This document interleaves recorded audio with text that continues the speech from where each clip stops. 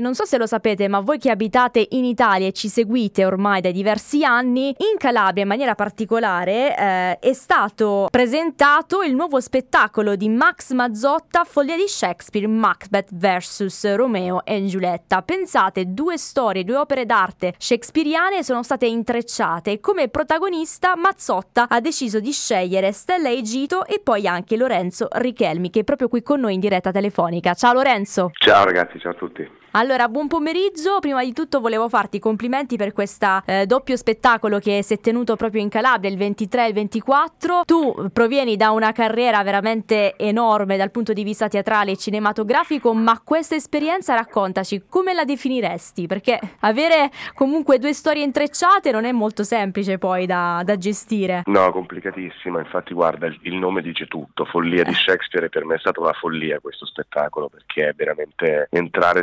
nell'immaginario poetico di Max Mazzotta è un viaggio. Lui fa teatro molto scarno, no? Quindi il teatro degli attori, non abbiamo scenografie importanti, non abbiamo giochi di luci molto particolari, sono fondamentalmente attori e musica.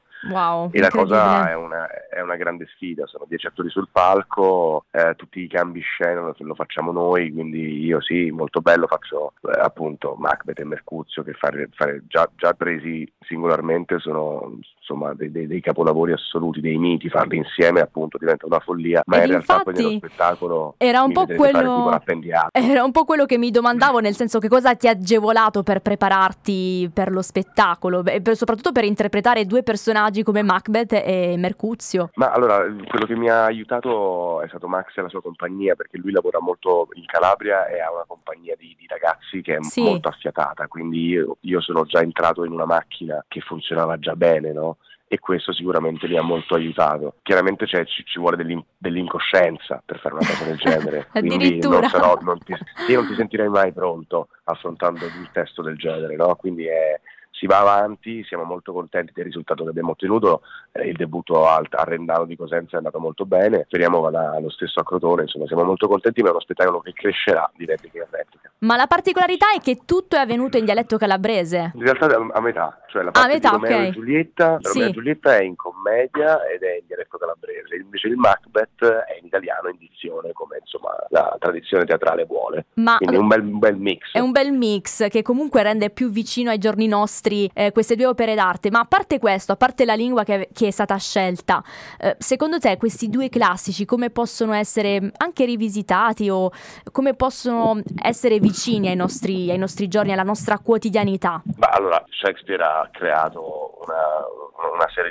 di commedie, tragedie che in realtà sono la base di tutto quello che vediamo su Netflix, Amazon, quindi in realtà lo scheletro di quello che vediamo ancora oggi, ma anche degli Avengers, era già tutto scritto in Shakespeare in realtà, per questo è così grande. Quello che si può fare oggi per non cadere nell'anacronismo è appunto far sì che i messaggi che sono già scritti dentro quelle opere risultino comprensibili, e quindi appunto la scelta della lingua sicuramente ci aiuta moltissimo, ma non è solo quello, no? È proprio la voglia di svecchiare un mondo che è quello di Shakespeare, che può risultare un po' polveroso, noioso. E in realtà non porta a niente, non è molto interessante parlare di come ci si comportava durante l'epoca elisabettiana, ma quanto in quell'epoca venissero dette delle cose che sono assolutamente valide anche oggi, e questo fa male. Quindi è come se ripulire tutto dal vecchiume e riportare all'essenza questi testi. Cos'è che unisce Macbeth e Mercuzio, secondo te? Allora, tutti i personaggi di Shakespeare in realtà hanno una doppia faccia, quasi sempre, anche i più piccoli, sia nelle commedie che nelle tragedie. Macbeth e Mercuzio sono entrambi legati alla loro tracotanza, se la vogliamo in termini greci, loro puntano alla hubris,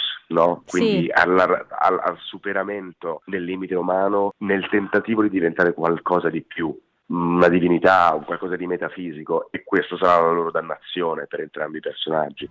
Nello spettacolo questa cosa viene eviscerata in maniera molto eloquente, molto palese, quindi nel momento in cui i personaggi di Shakespeare, quindi questi uomini, cercano di trascendere dalla propria natura e vogliono diventare divinità, ecco lì che verranno puniti in realtà non dalla divinità stessa ma dagli altri uomini. Certo, dalla vita stessa poi alla fine, ma al di La là tragedia è questa. al di là dell'estremismo di questi due personaggi, c'è una caratteristica che forse hai visto che magari fa parte anche un po' di te. Ma di me non saprei, vai sempre, una volta quando prepari dei personaggi cerchi sempre di capire quali sono i punti in contatto con la tua personalità, e quindi c'è un po' di me, ovviamente, sia nel Macbeth che nel Mercuzio di Follia.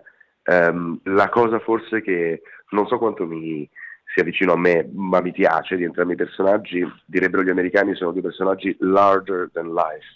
Quindi hanno fame, sono avidi di vita, proprio di esperienza, e questo è un lato loro che è appunto causa e soluzione di tutti i loro problemi, ma molto affascinante e che un po' mi riguarda. Guarda, io credo che quando si è sul palco, su un set cinematografico, alla fine è sempre un'esperienza nuova, non si ripete mai nulla, anzi, voi siete molto fortunati perché poi alla fine del vostro lavoro uscite sempre più arricchiti. Come ti ha arricchito questa opera d'arte, questo spettacolo? Allora, in particolare, avendo fatto molto cinema ultimamente, dove l'attore viene sempre un po' portato in palmo di mano, rispettato come se fosse un'entità altra, come se fosse un lavoro fatto di chissà che cosa, in realtà è un lavoro come tutti gli altri, molto artigianale, che ha bisogno semplicemente di molto impegno e molto studio. In questo caso, parlando di teatro e del teatro di Max Mazzotta, sei a servizio. Bello. Quindi una sorta di umiltà artistica.